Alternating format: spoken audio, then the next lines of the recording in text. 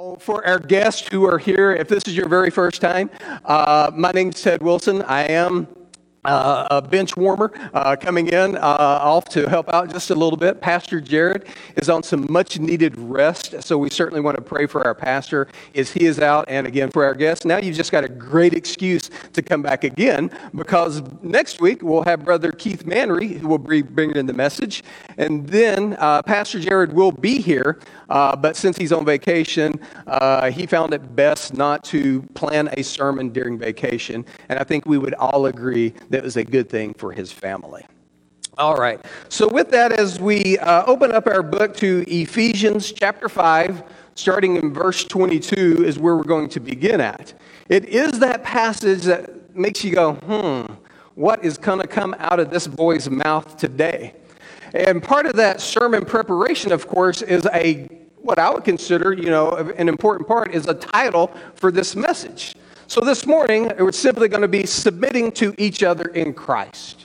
Submitting to each other in Christ. Now, I will tell you, I did not begin with this title. I was thinking it through. I was looking at the scriptures, and the first thing I thought was, go fix my dinner, woman. And then Brenda just sort of looked at me and shook her head, and then she left the room. And I'm like, whoa, I've done it now. And then she comes back in a few minutes later, and she has a T-shirt that belongs to me. And the T-shirt says simply this, that I often wear is, I don't always listen to my wife, but when I do, things turn out better. Thank you, honey, for buying me that shirt. I also have another shirt that she bought me that says, I am the husband of an outstanding wife. And yes, she bought me this T-shirt. All right. So with that, again, guests, please come back next week. Let's get into some serious business now. We simply cannot be afraid of what's in the Scriptures. We can encounter a Scripture that we don't like. We can encounter a Scripture that we are like, I don't know what's going on here, God. But there's no way that we can just simply skip over it because we disagree with God's Word. And this is something that I absolutely love about our pastor, is that he does not delineate from the Scriptures. When he starts a book, he's going to go through that entire book and not skip over any hard lessons that need to be taken on. And for that, I am greatly, greatly appreciative for. We have to study hard those Scriptures.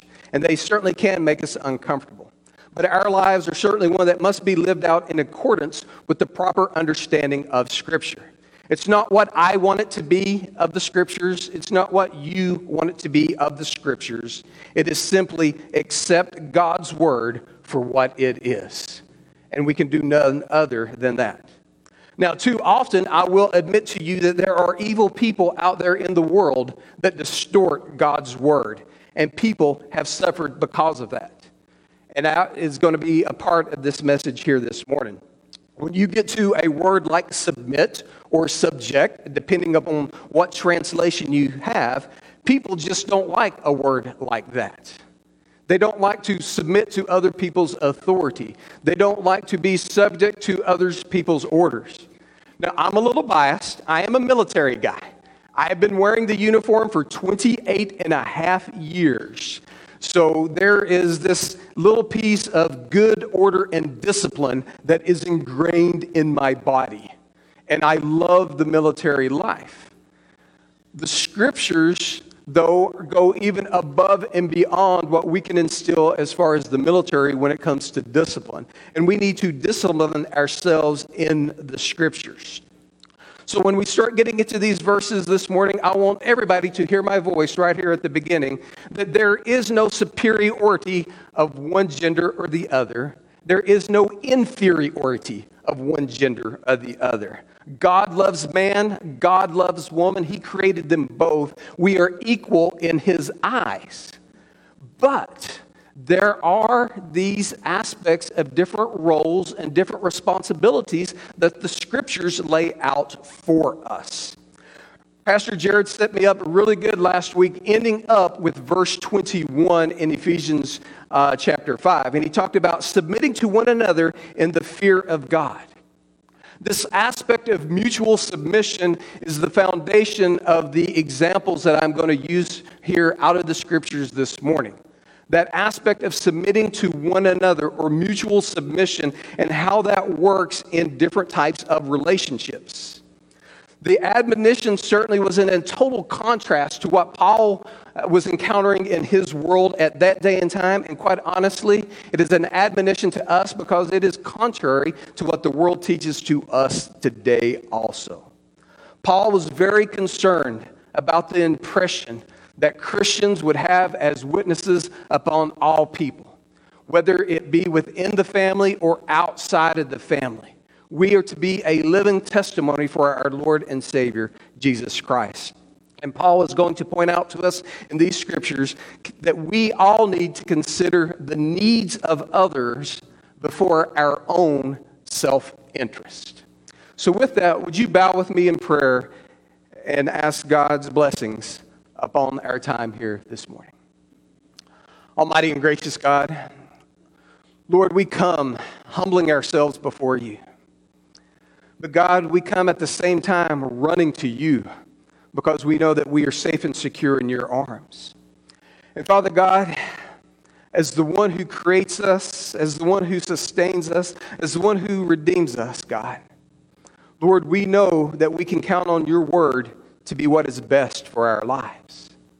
Your teachings, far, far above that of man, are superior. And Lord, as Christ submitted to you at the cross, we also submit our lives to you as we live them out day by day. And we pray this in the blessed and powerful name of Jesus Christ, our Lord and Savior. Amen. All righty. This is where it gets fun. Very first thing that I want us to take a look at is marital relationships. Marital relationships. We're going to talk about wives, and we're going to talk about husbands. Super simple outline. So, open up your Bibles. Ephesians chapter 2, verses 22 through 33. We're going to go ahead and take on this whole thing right now. Wives, submit to your own husbands as to the Lord. For the husband is the head of the wife, as also Christ is the head of the church. And he is the Savior of the body. Therefore, just as the church is subject to Christ, so let wives be to their own husbands in everything. Verse 25, husbands, love your wives just as Christ loved the church and gave himself for her, that he may sanctify and cleanse her with the washing of the water by the word, that he may present her to himself a glorious church, not having spot or wrinkle or any such thing, but that she should be holy and without blemish. So husbands ought to love their own wives as their own bodies. He who loves his wife loves himself. For no one has ever hated his own flesh, but nourishes and cherishes it, just as the Lord does the church. For we are members of his body, of his flesh, and of his bones. Verse 31. For this reason a man shall leave his father and mother and be joined to the wife, and the two shall become one flesh. This is a great mystery, but I speak concerning Christ and the church. Nevertheless, let each one of you in particular so love his own wife as himself, and let the wife see that she respects her husband. As there was order in creation and as there is order in nature, God wants order for us as well. And that certainly needs to be seen in the family. And at the head of that family is the husband and the wife. That is the unit that is working so cohesively, so closely together that they are of one accord in carrying out the work of the family. Husbands and wives, as we learned about last week, need to be walking in the Spirit of the Lord. And if the husband or if the wife stumbles or trips up and is not walking in the Spirit of the Lord, that is when we encounter problems inside the family.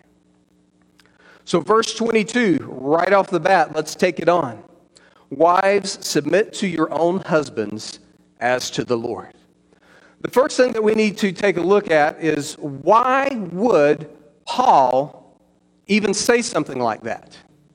Think about the audience that he is talking to. This is first century Rome. Wives were already subject to their husbands in totality. No issues, no questions, no ifs, ands, or buts. Wives, in the culture, in the context of that day and time, in the Roman Empire, husbands ruled over all. So why is it that Paul would even approach this subject of wives submitting to the husband? It would almost seem obvious, but it's not. But it's not. You see, we got to think about why Paul is saying all of this. He's not simply repeating something that is already known, but he is stating something that which is new. And most notably, that new piece is the freedom that people can find in Christ by submitting to him. You see, there is an order and there is if you will, an organizational hierarchy. If we did not have some sort of structure within the family or even within government or in business or in the military or whatever the case may be, we would have absolute chaos. There would be despotism that runs amok. So Paul is saying, hey, this may be what you're used to, but I want you to think about it in a new way. You are free in Christ. Just as Jesus willingly submitted to the will of the Father, your primary concern, wives, is to submit to the will of the Father as well in Christ Jesus. And the will is, guess what? Wives, submit to your own husbands as to the Lord. As to the Lord. So how is it that we know that we are doing this? You've got to study Scripture. You've got to spend time seeking God in prayer, seeking out His will, obeying His Spirit, maturing day after day, month after month, year after year in our Christian walk. These are the things that Paul says, hey, you may think this is some sort of ordinary thing that I'm talking to you about, but there is a new way of looking at this, and it is through the eyes of Jesus Christ as a believer in Him. This is not just old school Roman rule. This is still an organizational hierarchy. This is still structure within the family, and this is the way that God has designed it. Now, ladies, this does not in any shape, way, or form mean that you are subservient to your husband. It does not mean that you are subservient and must do every single thing that your husband says. Woman, go fix my dinner. That's not the case. If your husband says something to you like, hey, I need you to go lie, I need you to go cheat, I need you to go steal, do something along those lines, you have absolute authority to say no to that, because then your husband is wanting you to commit a sin. And you can stand on God's word and say no in that regard. But what if there is a particular disagreement on a particular subject? Most oftentimes, I have found as a counselor, it's about money, it's about finances, it's about family, it's about business, job, all sorts of things, but primarily it's about finances and family. So what if there is a decision that a husband and a wife simply cannot come to terms on? And they both say that we're walking in the Lord. They're both spending time in prayer. They've prayed through it. The husband sees something one way. The wife sees something some other way. In the end, the decision is on the husband. In the end, the decision is on the husband. And no, God's standards are not out of date. Taking it directly from God's word. If you don't have a godly husband, well, how does this work? Maybe you are, quote unquote, unequally yoked. You're in a marriage where the husband is not a Christian and you are a Christian. Do I still have to do what he says? The answer is yes, as long as he is not provoking you to sin. There's a different reason that we see in the totality of Scriptures. Paul does not address it here, but I want to go ahead and throw out a couple of little things. Over in 1 Peter chapter 3, write this down. 1 Peter chapter 3, verse 1, it tells us this. Wives, in the same way, submit yourselves to your own husbands. So the message is the same, whether it be from Peter or whether it be from Paul. If any of them do not believe the word, they may be won over without words by the behavior of their wives. Wives, speaking to you directly, that may have a non-Christian husband. God has placed you there. And God wants you to love on your husband. God wants you to pray for your husband. Why? That you might win him over for the Lord. Now, we know it's the work of the Holy Spirit. But you are that chosen vessel that God has put in front of him, that he pretty much has to stumble over you to enter into the gates of hell. And sometimes men will stumble. And they will go throughout a marriage and not commit their lives to Christ. That is not on you in the least. Your job is simply to pray and to be that witness for him. Also, if you're taking notes, you can go ahead and write down 1 Corinthians chapter 7. We'll take a look at that later on tonight and talk more about this. We simply don't have time to get into all of these things this morning. Whew. Am I sweating yet? All right, nobody's throwing anything at me, so I guess I'm okay for now. But now we get to move to the second one. Husbands, it's your time now. Verses 25 through 33. Husbands, you need to listen up. Paul has a whole lot more to say to you than he did for the ladies. It's about 3 times as much if you take a look at it. And quite honestly, the severity of it is that much greater as well. Verse 25, it tells us there leading off, love your wives as Christ loved the church. Love your wives as Christ loved the church. I think all of us in here recognize that Christ loved the church to the extent that he sacrificed himself for the church. An old Methodist theologian by the name of Max Dunn put it this way. He said, married love looks like the cross. Married love looks like the cross. I tell you what, when I encountered that the other day in preparation for the sermon, I had to sit and dwell on that. Because you think about the cross, and you think about, quite honestly, the ugliness of the cross is the first thing that comes to my mind. Jesus hanging there, beaten and bloodied. But you see, the cross didn't stay that way. The cross became a remembrance symbol. We have it here in our little icons up on the wall. You see, we know that Jesus arose from the dead. It was not the end of the story. The Christian home is a microcosm of that relationship between Christ and his church. Husbands, I think all of us in here would simply say that, yes, we are willing to die for our lives.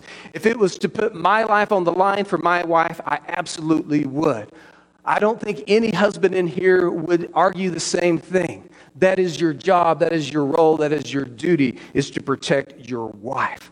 And if Christ loved the church to the point of sacrificing himself for it, then men, we need to sacrifice ourselves for our wives if it comes to it. And if we are willing to do the most greatest sacrifice that we know that we can do, then why is it that we cannot sacrifice the little things in life? Think about all those little compromises sometimes that your wife asks you to do. She needs a favor. She needs help. She's at her wit's end. Get your tail end off the couch. Can I get an amen, ladies? All the men will be meeting me in the parking lot after this, I know. Do you get the picture I'm trying to paint for you? If we say that we are willing to sacrifice who we are as a person and commit that ultimate sacrifice for our wife, that's fine and dandy. But sometimes our wives just want smaller sacrifices from us. They want a little bit more of our time. They want a little bit more of our energy. And yeah, we may be tired from a long day's at work, but we have got to dig deep and we've got to deliver what our wives need, because that's what God has called us to do. Amen? Men, I better hear an amen from you too. Now, I will tell you this, men, it is not about throwing your weight around and bossing others. Simply put, headship does not equate to dictatorship. And that has been taken out of context by so many people, even in old school churches this day. They think that the man says something and it goes no matter what. No, the Bible does not teach it in that regard. You see, we are submitting one to another. That's the context. Remember, going back to verse 21, that's what brought us into these three examples that we're going to talk about today, is that mutual submission. And the first example is simply this, between husbands and wives.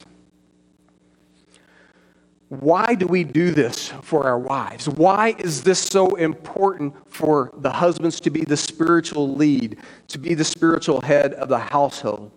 We find our answers in verses 26 and 27, which Brother John MacArthur calls a purifying type of love. Let me read 26 and 27 again. This is why that we need to love our wives. Because, and again, this is the relationship that Paul is painting between the church and Christ.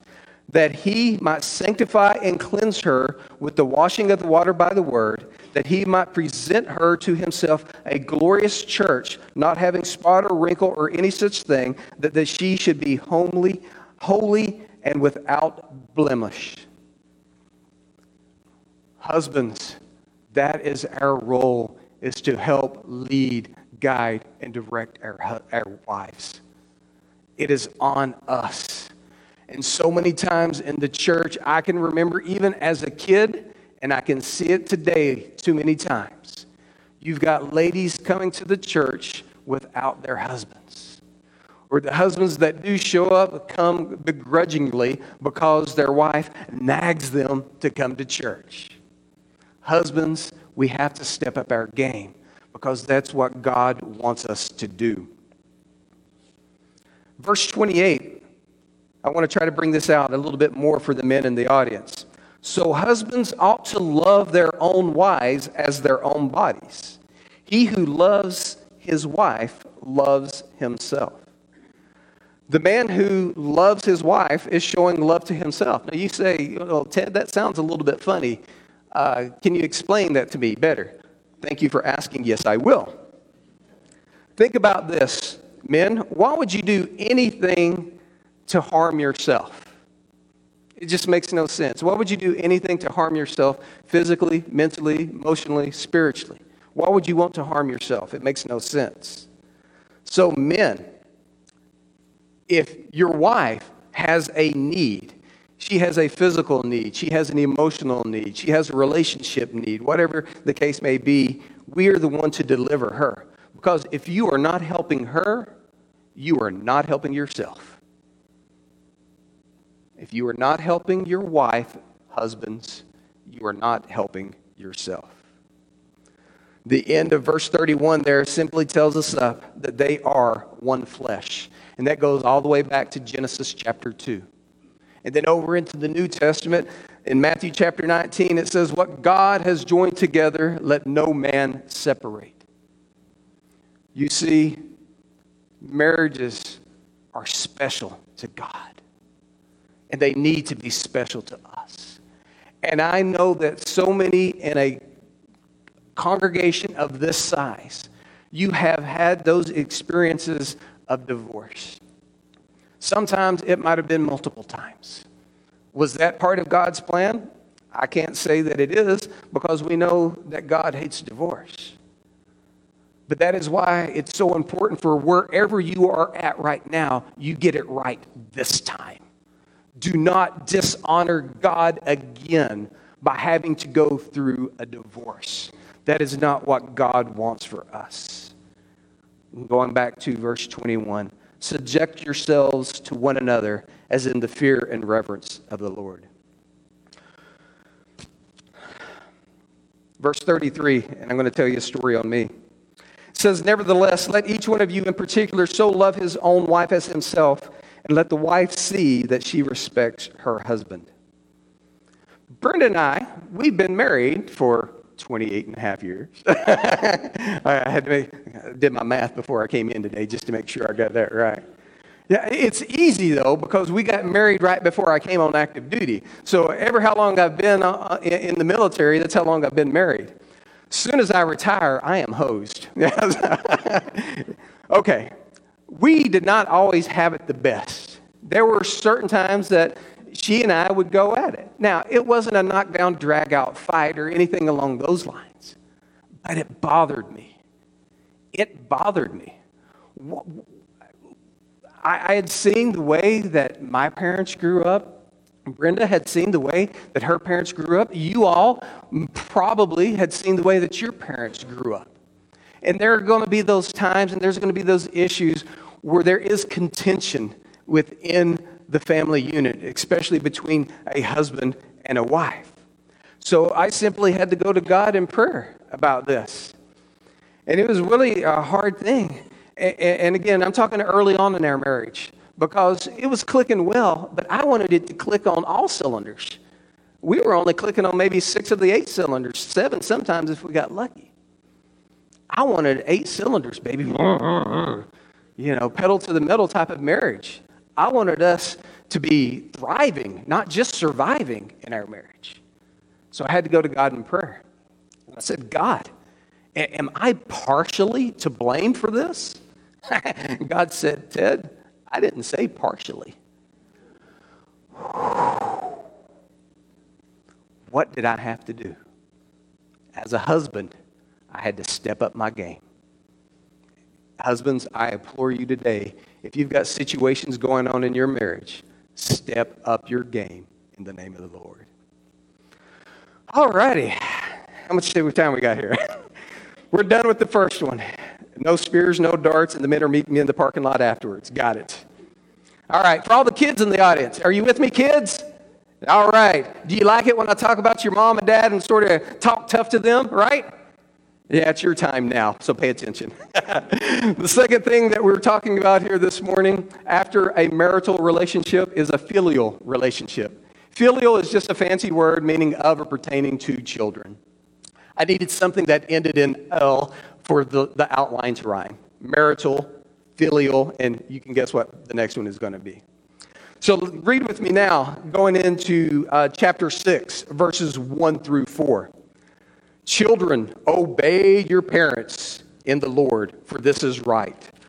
Honor your father and mother, which is the first commandment with promise, that it may be well with you, and you may live long on earth. And you, fathers, do not provoke your children to wrath, but bring them up in the training and admonition of the Lord. The great theologian Warren Wiersbe, in his commentary, put a little comical but sad twist upon verse 1 there. And he put it this way: parents, obey your children, for this will keep them happy and bring peace in the home. Unfortunately, we know that it's simply not godly, and he was making fun of circumstances. And that's the sad part, because there are many homes out there that are run in this manner, where the kids run roughshod all over their parents.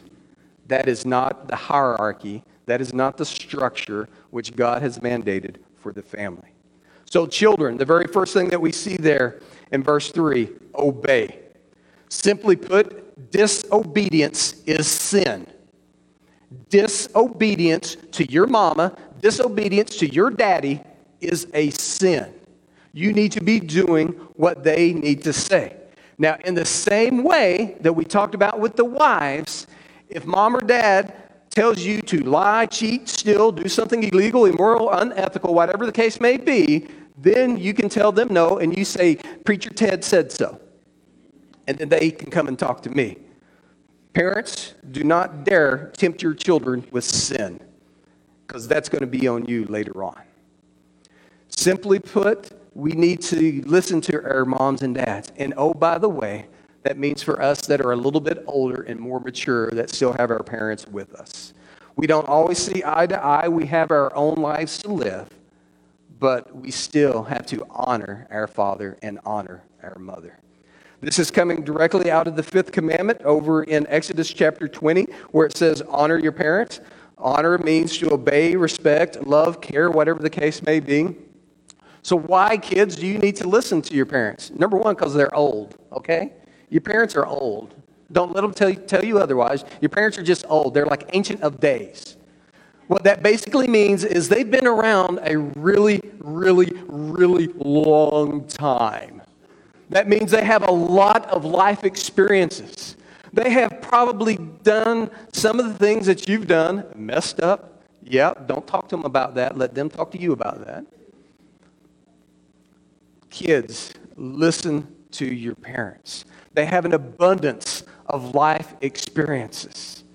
And your parents, your mamas and your daddies love you.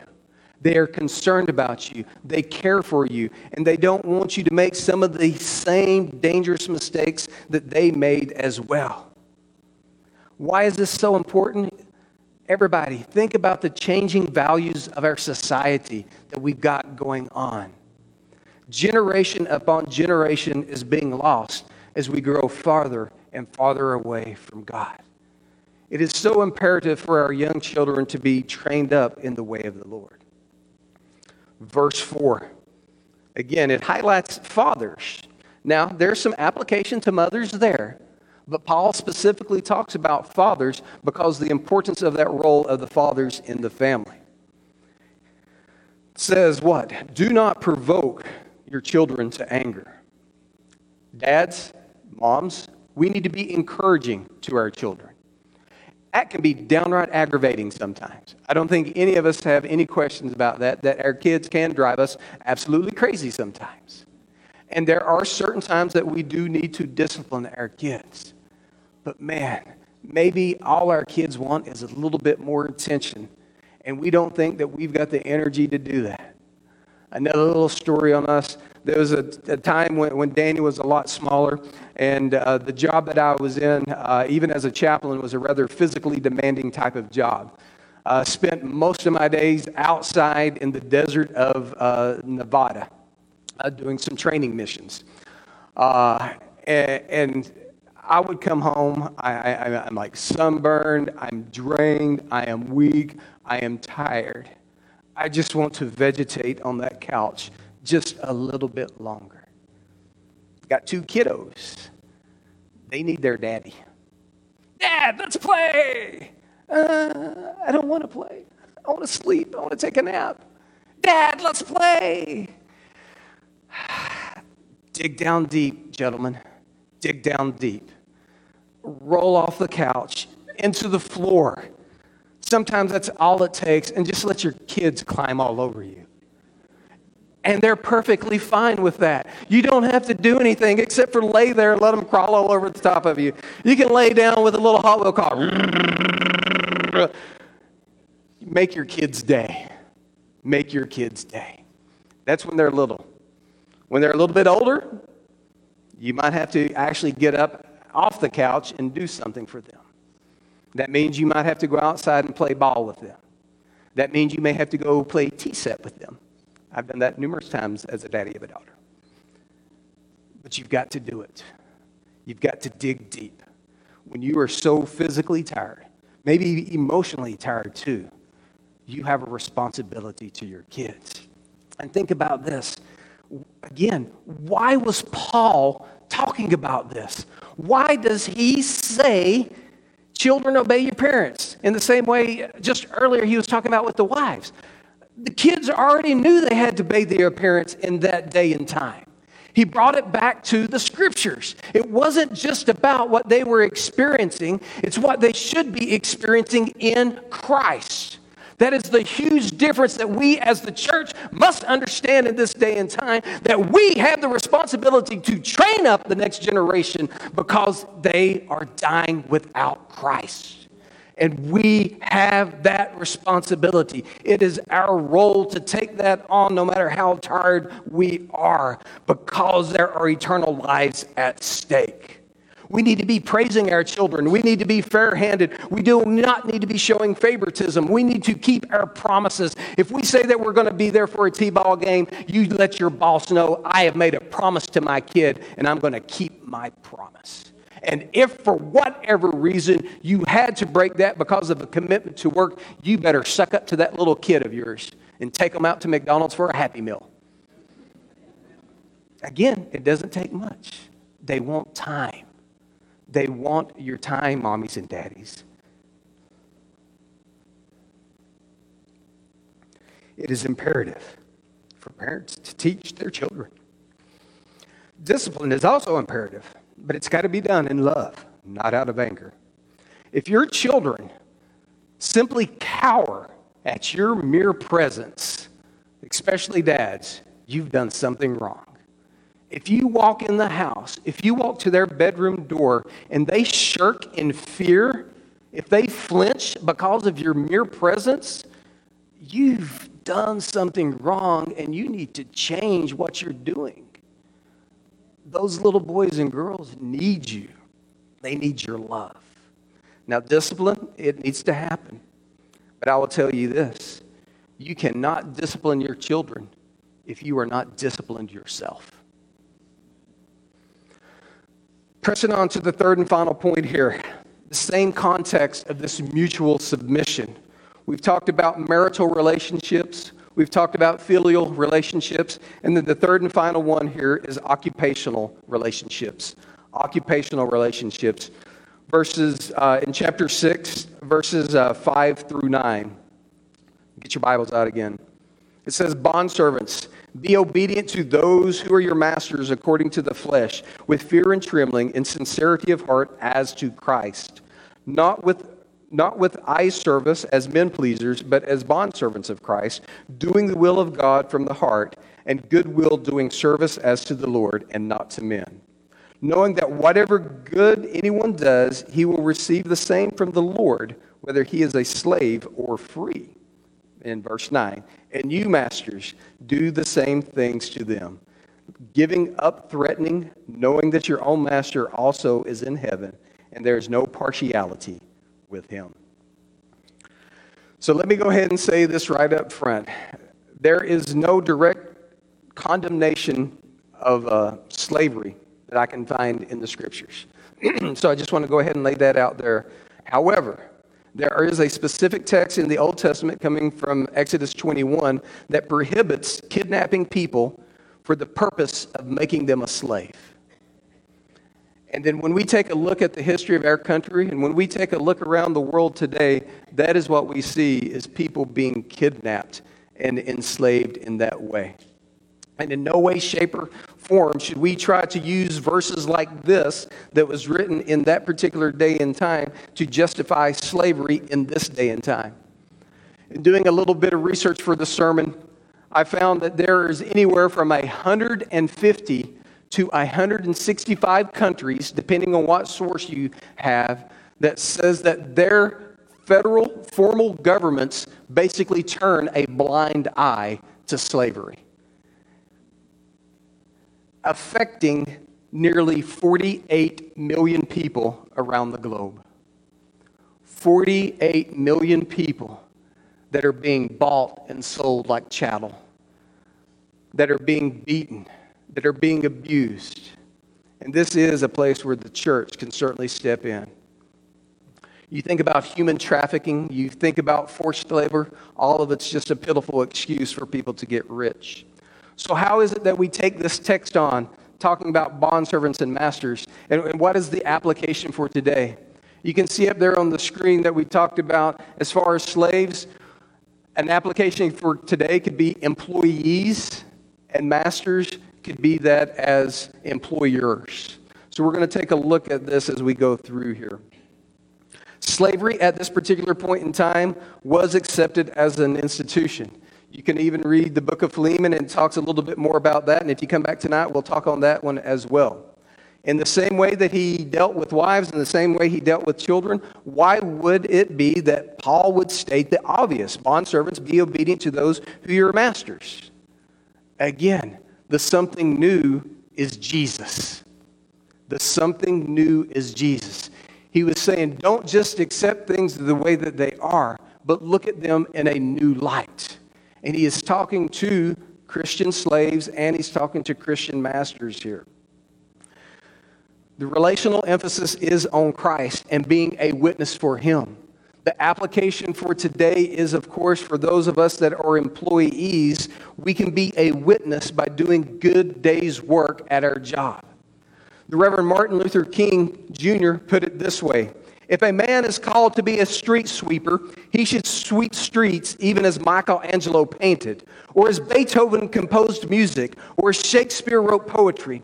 He should sweep streets so well that all the hosts of heaven and earth will pause and say, here lived a great street sweeper who did his job well. Christians, brothers and sisters, if you are in the workforce today, can God say that about you wherever you at? Are you putting in a good day's work? Are you honestly doing the very best of your ability? Or are you just sort of cruising by at maybe 80, 85%?